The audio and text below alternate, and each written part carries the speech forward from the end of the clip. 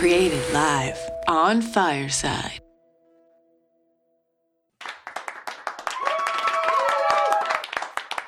Welcome. I'm Lori Lee Binstock, and this is a Trauma Survivor Thrivers podcast.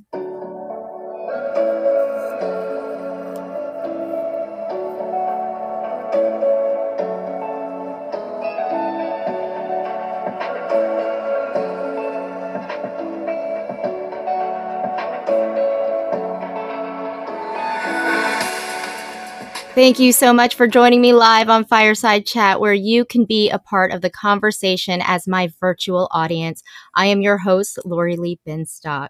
Everyone has an opportunity to ask me or my guests questions by requesting to hop on stage or sending a message in the chat box. Today's guest is Andrea Mack. Andrea is a certified life coach and founder and CEO of Get Your Life Back with Andrea Mack, specializing in trauma and recovery. Andrea, thank you so much for joining me today. Thank you, Lori Lee. I'm thrilled to be here. Well, this is definitely a conversation I'm all too familiar with, unfortunately. But I do want to start with your story. You are a sexual abuse survivor. Could you share your personal experience and how you actually found your purpose as a life coach? Absolutely. Again, thank you so much for having me. I am a survivor. I am not a victim. I have reached survivorhood status. And, for me, my sexual trauma, my sexual abuse happened within my family as well as without. I was sexually assaulted as a little girl. I was about 8 when it started. And, I didn't really know what was happening. I just knew that I was uncomfortable, and I knew that it wasn't anything that I would be able to share. And it affected me in so many ways. I mean, I'm 53 years old, and it's been about 10 or 15 years that I'm able to say that I'm a survivor. I've done a lot of work to get to this place. And I was sexually assaulted within my family by 2 members, both of them male, both of them very close in relation. And when I say close in relation, I don't mean a cousin. I mean closer than a cousin. And it was it was 2 of those things that I was able to, my body, my brain, repress those memories, repress one of the memories for a very, very, very long time. And the other memory I suppressed on my own. And it didn't come out until I was in a drunken stupor and I was having an argument, and I blurted it out and I said, so and so, he hurt me when I was a little girl. He touched me when I was a little girl. And the person that I was talking to was a member of my family, and they were mortified at first and then did not believe me. 1, because I was drunk, right? And 2, because it was a close relation of theirs. And so they were horrified, and they just said, "You're lying, you're drunk, you'd say anything to hurt me." And I never brought it up again. I said, "You know what? I said it, I meant it, I knew that it was true." And then the other assault, I didn't remember for, my goodness gracious, I lived in Montauk at the time, so I was close to 30, and I remember having a nightmare and waking up, and I was yelling and I was screaming and I was hitting the person that I was living with. And it was as if it were happening at that very moment. Wow. And I can tell you that from that moment on, my drinking and my drug use went from casual to maybe one too many to never being casual again until I reached the point of recovery. So, I mean, that is my story. 2 members of my family, 2 very close members of my family, sexually assaulted me when I was a very little girl, younger than 10 years old. And I am now 53. and it affected me in every aspect of my life. It affected how I looked at men. It affected me how I looked at myself. I never felt as Mm-hmm. if I were, I always felt as if I were dirty, as if I just wasn't enough. I felt as if there was something missing from me. You know, these two assaults, and they weren't isolated incidents. One was an isolated incident, and one was continuous for a year. And I felt as if something had been taken from me. So I was walking around with this gaping hole that I was trying to fill with shopping and work and education and friendships, and eventually, finding booze and finding drugs and just taking it to a level where, I didn't want to think about it. And the only way that I couldn't think about it was to be numb for a good portion of my life. And that's how I dealt with it. Well, not dealt with it, but that's how I came to terms with what had happened to me. I did not want to be conscious. I didn't want to, there wasn't anywhere that I could go to escape the reality of what had happened. And so as long as I was drunk, or as long as I was using drugs and I was in a completely different state, I didn't care. Because when I was drinking, when I was using, there was such a level of self-hatred that I was actually, I was okay with that. I had reached my peak of, okay, I'm okay here. I'm okay in this dirty bar. I'm okay with this stranger that has taken me home. I'm okay with, I mean, my addiction has taken me all over the place. I don't want to jump ahead, but that is my story in terms of sexual trauma and abuse. Yeah, what a lot of people don't understand, I feel, is that these are symptoms, the drug abuse, the promiscuity. Mm-hmm. These are textbook symptoms of PTSD, of sexual trauma. And honestly, it took me forever to understand that. But you use these coping mechanisms, Mm-hmm. maladaptive mechanisms, to kind of numb you from what had happened. But because you're, taking drugs or you're promiscuous, when you do say something, people are like, but I don't believe you. You've been doing drugs. You do this. You know, you could be lying because you're already doing all of these things that Right. would, quote unquote, consider you a bad person. Mm-hmm. And that took a lot for me to understand. I was just like, oh yeah, people called me a slut, or people called Mm-hmm. me all these names, or you were already a bad person, so why should I believe you? Right. And I think people need to start understanding that these are symptoms of sexual Absolutely. trauma. So if you are Absolutely. doing with if you have a friend who's dealing with this, and who's drinking too much, taking drugs more than they should, I mean, and being going out and finding love in all the wrong places, I think Right. that's a time to ask what's going on. Yeah. They're definitely signals of what's going on, because this is not, no one wakes up and says, oh, I think I'm going to become an alcoholic. Oh, I think I'm going to become a drug addict. Oh, I think I'm going to be, sexually promiscuous. Oh, I think I'm going to put myself in dangerous situations and go home with strangers and, go to after hour bars and find myself in after hour clubs. Nobody wakes up with that intention until you're knee deep in it. Mm-hmm. Right. And then once you're knee deep in it, I'll keep it on myself. Once I was knee deep in it, that was my goal. My goal was to drink as much as I could, use as much as I could, do whatever it is I needed to do to get the next drink, to get the next drug. There was no shame in anything that I did. And at this stage in the game, with more than 17 years sober from drugs and alcohol, I don't have any shame. That Wow. those are the things that I did to cope and to get through each and every day with with the hopes of not waking up. And I don't have any shame today. That was a part of my life. I'm not that person anymore. I don't do those things anymore.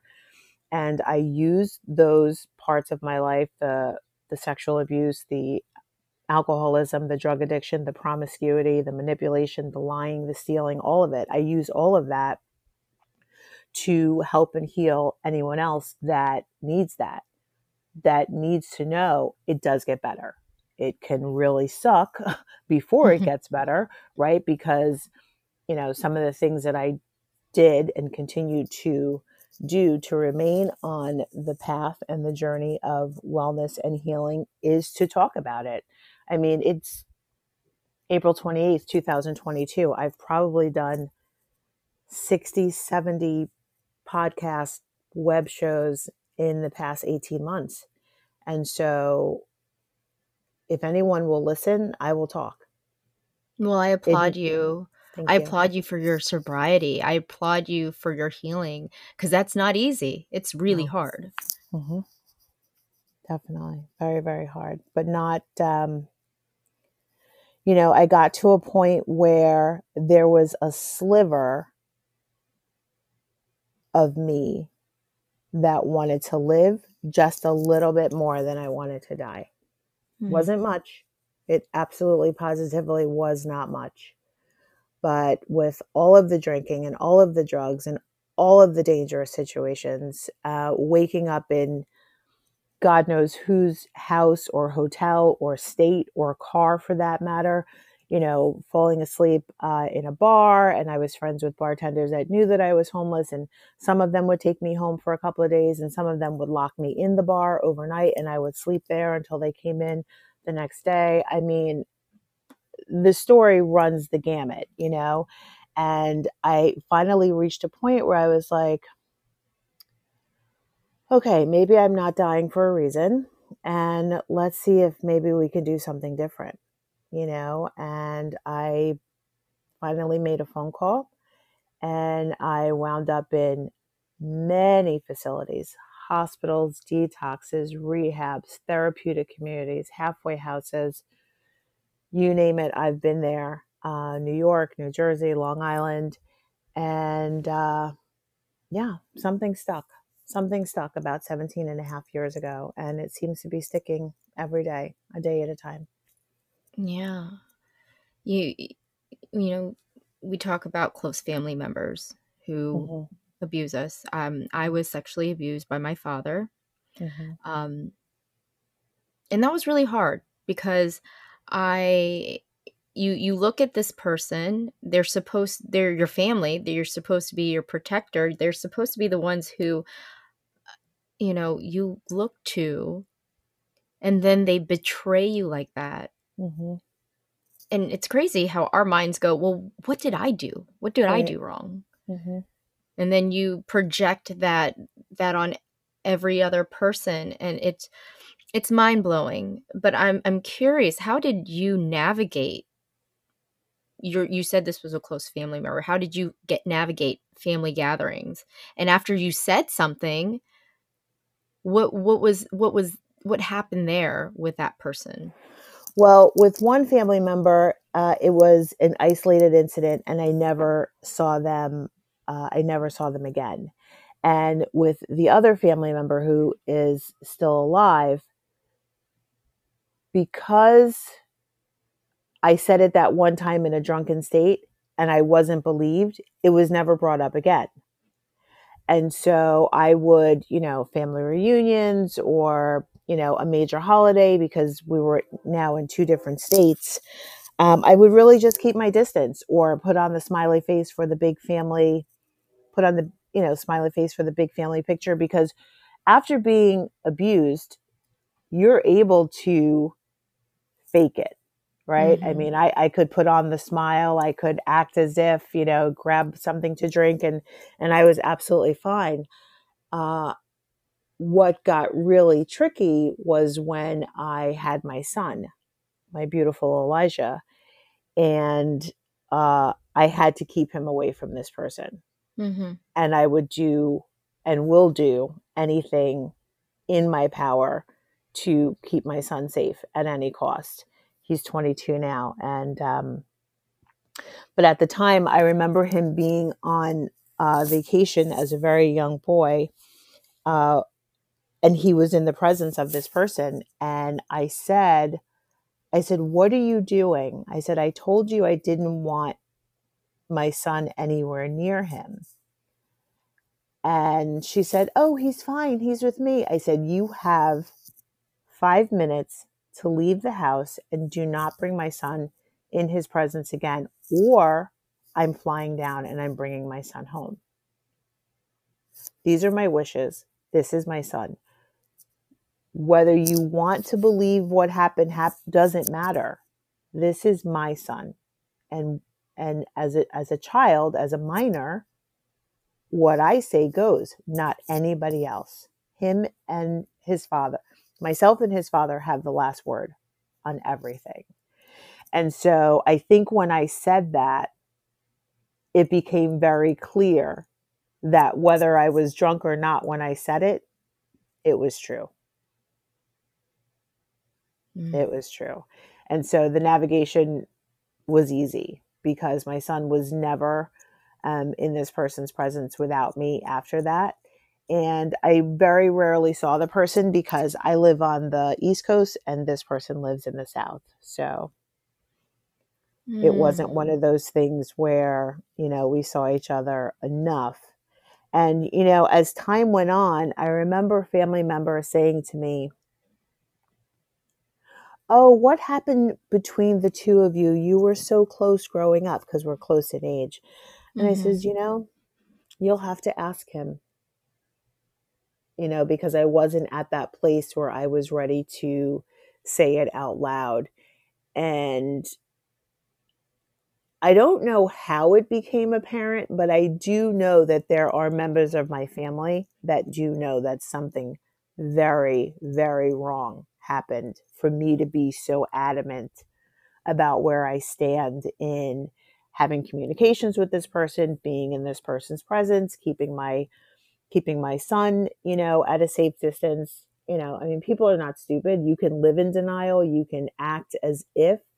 You can tell yourself anything you want to, but the truth is the truth. And I stand on the truth.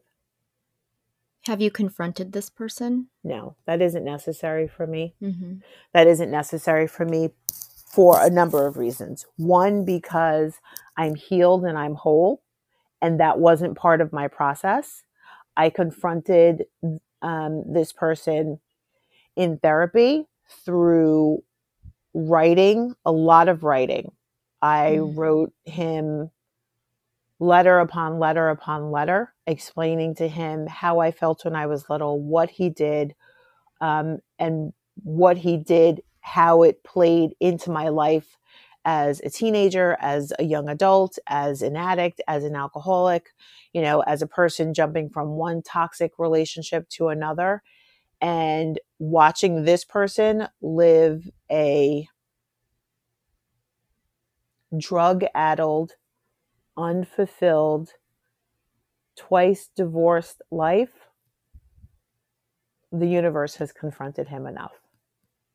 And that's enough for me. Wow. So it took you many years to confront this. And I think this is how it is for a lot of people, right? They don't want to talk about their trauma, especially sexual trauma. There's a Right. lot of shame that people carry with that. And it's awful that it takes so long for someone to speak up. I'm hoping with, the work you do, the podcast, everyone speaking up and talking about their story, that people are ready to,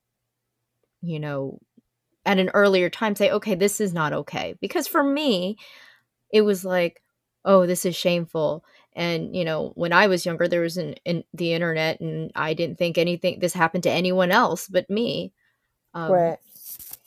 But it's hard to think like, oh my gosh, that there are a lot of people out there who's just living with this and just repressing these memories.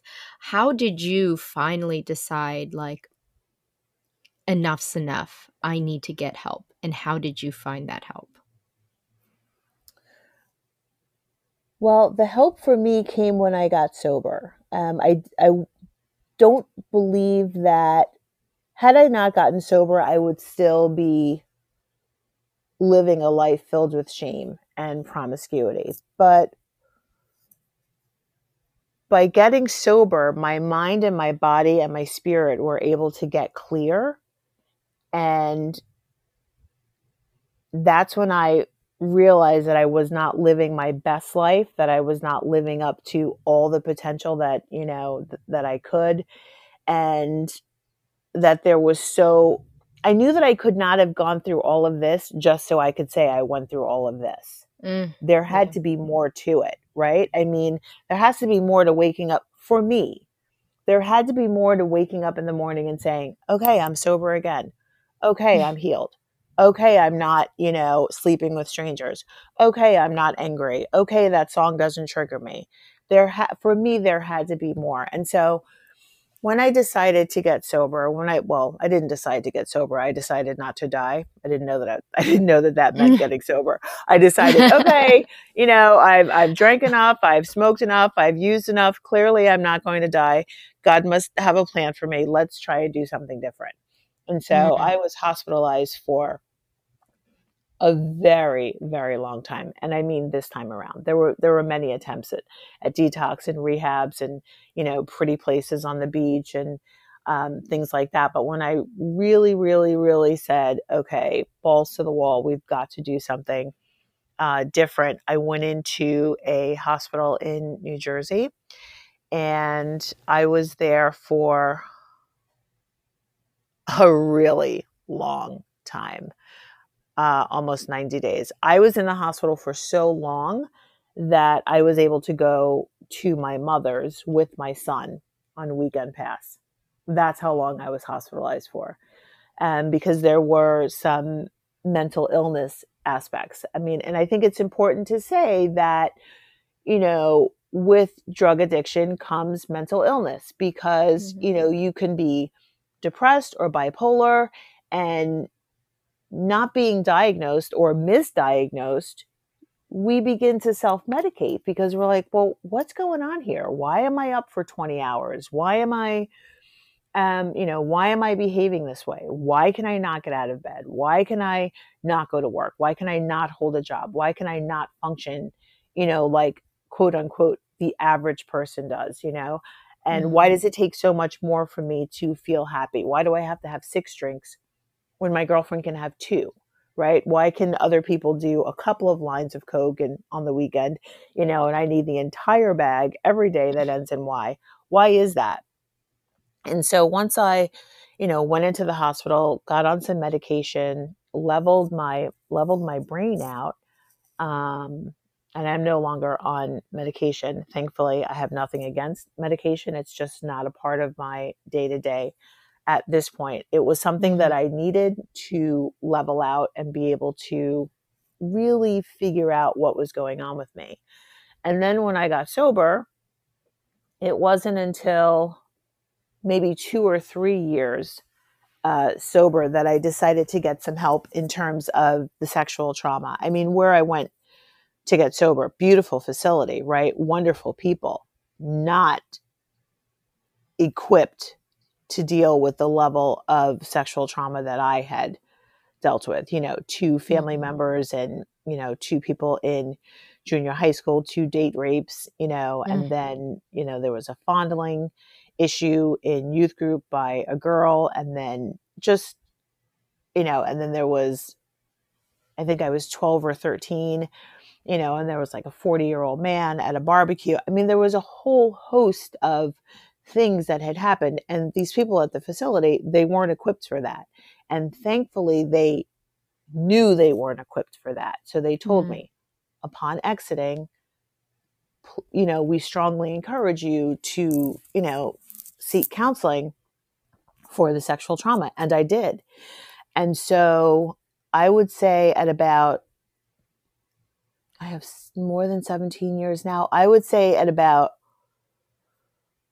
12 or 13 years, Now by now I'm mentoring women like crazy, helping them get sober, helping them to maintain sobriety, talking about everything under the sun, broken marriages and loss of children and custody and loss of jobs and renewing of, certain things and sexual trauma and walking them through based on how I was helped and healed, that I decided that I wanted to do this full time and professionally. And how would I do that? And at that time, life coaching was just on the scene, just making the scene. And I said, well, that sounds like what I'm doing already. So why don't I just do that? And I remember looking into it and researching it. And I remember saying to myself, if I'm going to do this, I have to get certified. You don't have to be certified to be a life coach. But for me, I had to be certified. I needed to know the ins and the outs of what I was getting into, what I was bringing other people into. And I needed to be held accountable. I can't write a book about my last 3 clients and make $10 million without getting in trouble, right? I'm a certified life coach. I have the board of ethics to answer to if a client picks up a book and says, hey, wait a minute, this sounds eerily familiar, and so and so for me, I needed that, and it lends such credibility and an added layer of protection and integrity for my clients to know, yeah, she's documented. She's got the paperwork, and we feel safe and we feel secure with her. So yeah, I decided to get certified. And now I am, not only am I a certified life coach, but I'm finishing my degree. I'm back in school, getting I'm doing an accelerated program, bachelor's and master's in psychology. And, without a doubt, I'll go for my doctorate because, well, Dr. Andrea Mack sounds pretty good to me, I think. Well, congratulations. That is incredible. Thank you. I was trying to do the math. Your son is 22. You've been Uh-huh. sober 17 years. So you got the help after you had your child. What happened was I was already an alcoholic and an addict, and I was sober, and I relapsed. So when I got married and my son was born, I had 3 years already. My son was actually born on one of my many sober dates, January 10th, 2000. And I relapsed about 3 years after that. So yeah, there's the math. Yes. There's the math. It is hard having children when you're experiencing trauma, or when you have experienced trauma.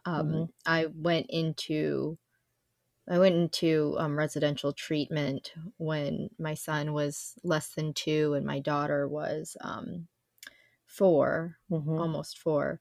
Well, almost 5, maybe. I can't do the math. Clearly, Right, I that's why can't do the asked you. math either. I really can't. But I think I was triggered by all of the things that were, I pretended that everything was okay, that there was nothing wrong for the first several years of my daughter's life, Right. around my father. But then something started just triggering. It was really the holidays before I went into treatment, where I was just severely triggered. My husband was just like, what is going on? I was like, I hate being here. And he's just like, yeah, but something's way more off. And like, Right. I didn't feel comfortable leaving my daughter alone with my parents, even though my mom was there. Did I think anything would happen? I don't know, but I was still triggered. I Right. was still like, oh, am I this horrible mom for pretending this didn't happen, and then letting my daughter and my son just be around this man? It was awful. It was awful. And I mean, it was just a couple months later when, I tried to take my own life, and then which Right. kind of propelled me, to go into treatment, and, here I am. Thankfully. Yeah, thankfully. But do you ever what was it? Like, what did you how did you decide, once you relapsed, you had a son, where was this moment where you said, okay, I need to go back? Right. So I relapsed, and I relapsed for about 36 hours, not even, um, not even. And I said, nope, not going to do this. I knew what addiction looked like. Right.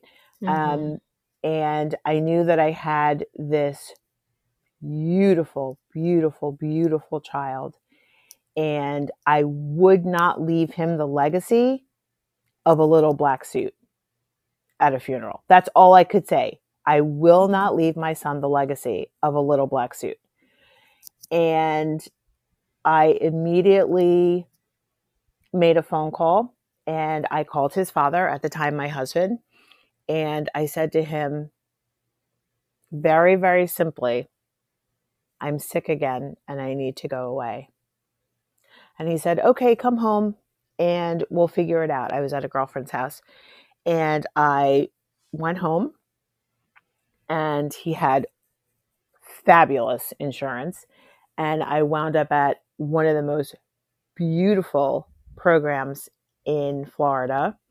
And I was there for a while, and I got into relationships, right? Because, well, that's what I did, right? Mm-hmm. I thought I wanted to get sober.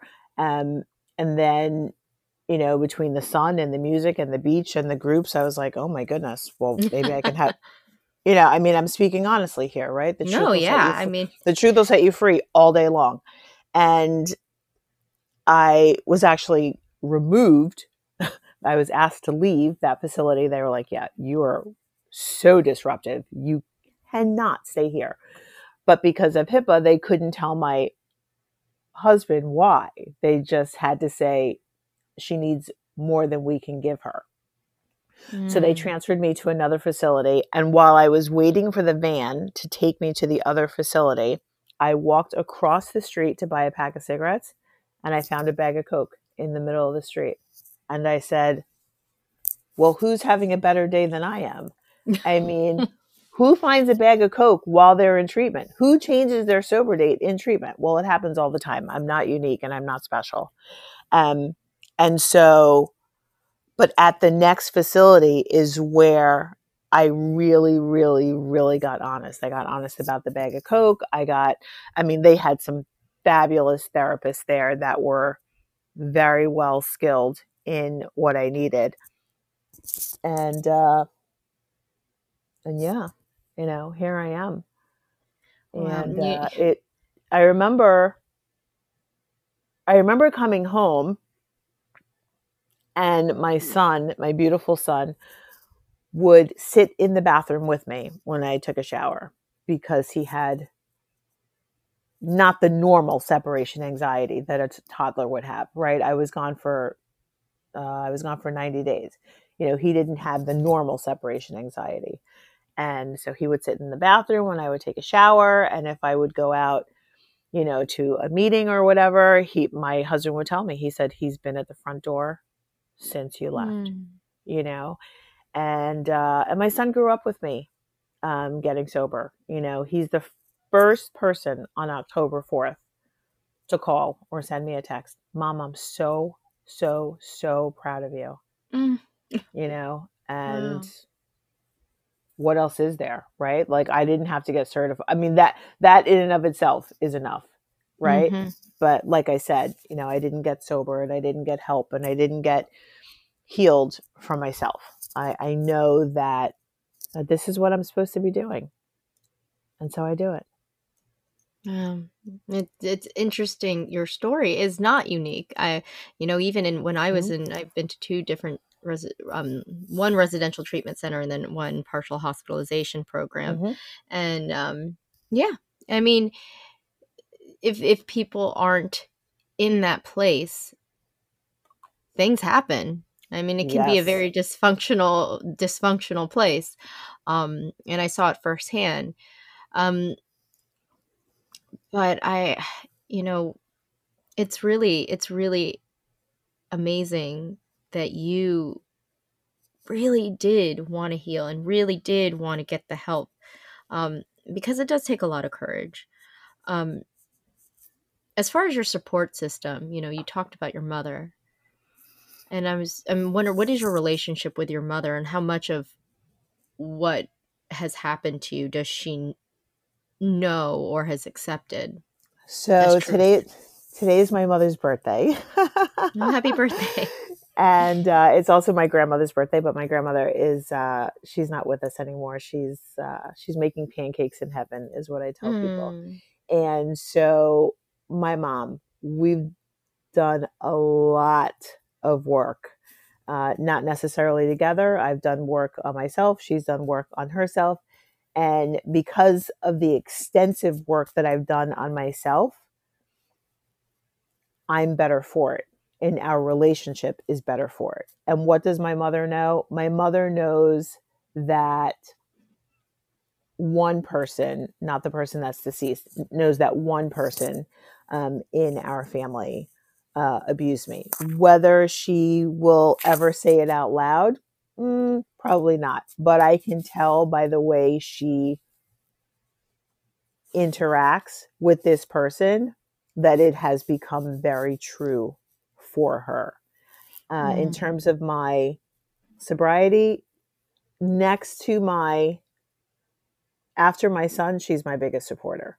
I mean, my Oh. son thinks I hung the moon. Of course, at 22, Mm. he knows for sure that I didn't, but he is. I remember when I told him I was going back to school, he was like, "Oh my gosh, mom, that is so dope." And I was like, "I know, right?" Oh my gosh. And but back to my mom. My mother was the one that didn't sleep at night, right? She was waiting for that phone call that your child is dead, that we found someone that looks like your daughter and you're going to have to, come identify her. My Mm. mother had to make some really, really, really hard decisions, right? She had to decide that if you wanted to drink and if you wanted to use and if you wanted to live this lifestyle, you can absolutely do that. You cannot do that here, meaning her house. Pack what you can carry and go. It was a very rainy Halloween when she said those words. And I packed what I could carry and I went. And, she's visited me in rehab and detox and rehab and detox. And she's done it with me, and for a long time, I could not be in her house without her. For a long time, if I was there, her pocketbook was in her bedroom. And if she left the house, I left the house with her, and it isn't like that anymore. Right. So, it's great. We have the normal angst filled, anxiety filled mother daughter relationship. Right. We shop and we brunch and we talk and we banter and there's a little bit of bickering. There's very little bickering. Um, but yeah, I mean, our relationship is great. It's absolutely great. That's amazing. I think that support is extremely important Thank you. for anyone. Yeah. So I mean, you had all of the ingredients to heal, and I think that's amazing. I think most people do. I think it's hard for a lot of people who struggle when they don't have the support, when they feel like they're alone. What advice do you have for those people? So the fact of the matter is that, yeah, I had support. My mother was definitely behind me, and but there are a lot of people that don't have the support. There are people that have burned so many bridges, or their parents or their family don't believe in addiction. They believe, that it's a question of willpower or whatever the case may be, and they just don't have the support. Here's the thing. I know what I would have gotten if I kept drinking and using. I had no idea what I was going to get if I stopped. So why not just stop? Even if it's Mm. just for an hour. I'm not telling you to stop drinking for 10 years. If you told me I couldn't drink for 10 years, I would not be here. Someone told me, just don't drink for an hour. And then try it again for another hour. and another hour. Were there days that I wanted to drink? Yeah, they were few and far between because I had relapsed. So remember, my son was born on my sober date. My son is 22. My son is 22. I have 17 years sober, 18 in October. So I relapsed so many times that I was just like, oh, Andrea, please, enough. Really? Like, enough. Eat a cookie, have the cake, go to Lord and Taylor, go do something different, right? Like after a while, you know that the drink is not going to fix it. You know that the drug is not going to fix it. But even without the support, just give yourself a break. Give yourself a damn break. Mm-hmm. I know what I'm going to get if I drink. I know what I'm going to get if I use. I have no idea what I'm going to get if I don't. I mean, if you would have told me that my son is graduating college, oh my gosh, my son is graduating college, right? So it's April 28th and he has 2 more weeks of full-time class. And then, then he'll walk on June 4th because, we're still living in a pandemic. So he doesn't graduate until June. But I have paid outside of his freshman year of college, which my mother lovingly co-signed a loan for him. When my son transferred, I have paid for his sophomore year, junior year, and senior year of college. I used to sleep on the A train. Wow. Like, are you kidding me right now? My son texted me. He texted me the other day. Hi, Mom. Hi, Elijah. I'm in Tennessee. Really? What are you doing in Tennessee? I'm here on business, he says, because my son, 5 classes, full-time, 40-hour job, brand new car, and all I pay for is his tuition. He covers his entire life, not because he has to. I said, Elijah, I wish you wouldn't work so much. Yeah, Mom, but that's what men do. I said, I understand that.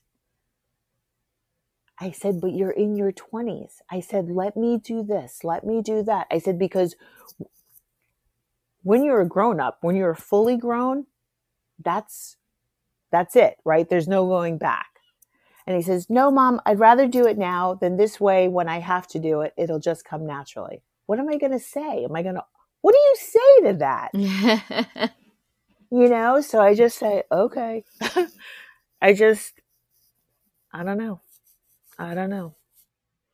Wow, you have so much to be proud of. So much to celebrate. I didn't. Did I lose you?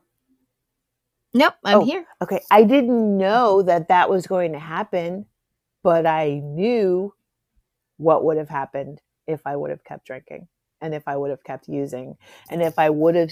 So imagine if I got sober, but I didn't deal with the sexual trauma, because there's that too, right? Yep. I actually had a client that said to me, I don't want to work with you anymore. And I said, okay. I said, can I ask why? And she says, you know what? I'm as free as I'd like to be. I said, I'm sorry? She said, I don't desire to dig any deeper into why I did certain things. And her story was horrific. Horrific. And she said, she says, I'm as well and as free as I'd like to be, and my life is good. And I said to her, you know what? Works for me. See, I want to be so free that I'm practically floating.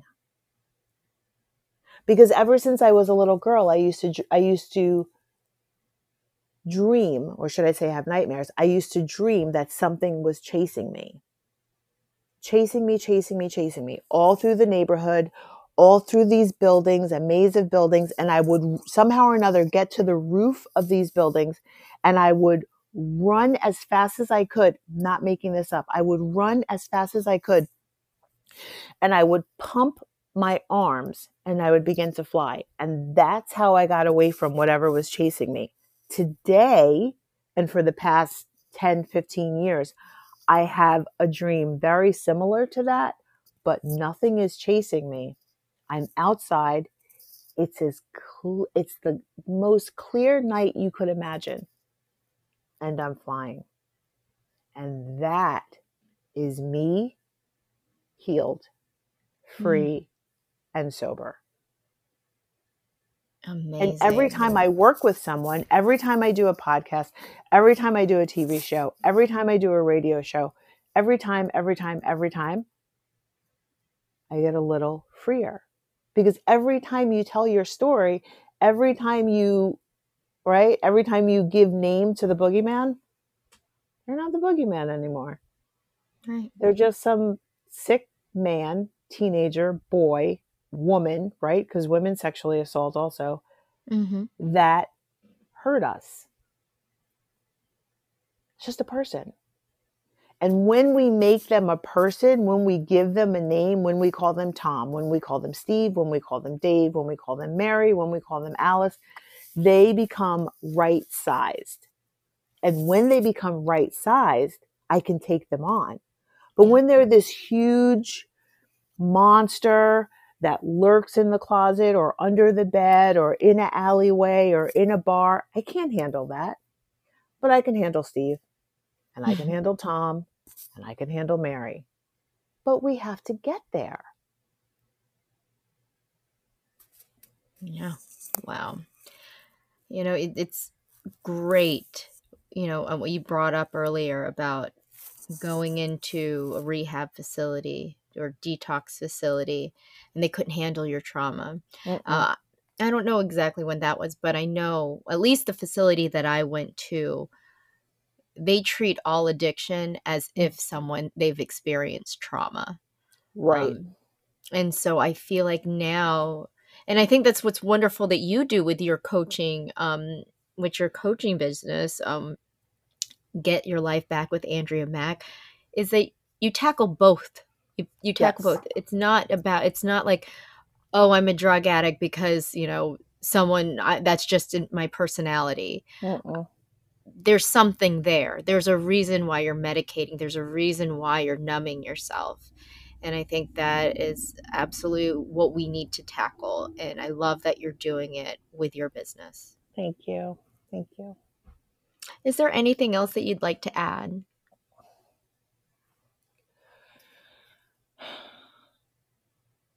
The laws need to catch up because there's a statute of limitations on bringing charges against someone that has sexually assaulted you. And what happens if you don't remember for 10 years? Right. Because that's and it happened 10 years ago. Or what happens if you don't get well for 5 years and it happened 12 years ago? Are you telling me that it didn't happen because I can't bring a suit against? Because the laws need to catch up. Just like with the cyberbullying, the laws had to catch up. The laws have to catch up. We're doing a disservice to the people like you and myself that want to take it to the next level. I have no desire to. My next level is helping and healing each and every person. I have no desire to bring suit or go public or any of that. But the laws have to catch up because sometimes part of healing is getting damages. Sometimes, right? Yeah. Like you said, there's a point that you were homeless. There are people who are struggling, who are still homeless and who have reported, so yes, that it's not about, oh, I'm taking money. No, their life was destroyed. And they need to get it back. And it's not free to get your life back. And the money costs a lot. Right. The money won't make it to where it didn't happen, but it'll help you. Yep. It'll help. Treatment, going into residential treatment is not cheap. A lot of money. I used to work at a facility. It was $1,000 a day. Yeah. A day? It's crazy. It And there are all really is. these people who really would love the help, but they just don't have the means. So, Nope. yes, I agree with you there. So, thank you so much for No joining me. I worries. really Thank you for loved our having me. conversation. Thank you. That was life coach Andrea Mack with Get Your Life Back with Andrea Mack. For more on Andrea, visit my website at tstpodcast.com. That's the letter A, tstpodcast.com. You can also click on that fortune cookie right there, and that will direct you to her website, www.andrea-mack.com. Andrea also contributed to February's issue of Authentic Insider, which, by the way, May's issue is out now. You can always find that on my website at tstpodcast.com. And if you haven't already, please subscribe to my email list to get Authentic Insider magazine in your inbox monthly. Join me next week on Fireside Chat when producer and director John Bernardo joins me to discuss the film Peloton of One, which follows the journey of one man who was sexually abused by a Catholic priest. You've been listening to a Trauma Survivor Thrivers podcast. I'm Lori Lee Binstock. Thank you so much for being a part of the conversation. Take care.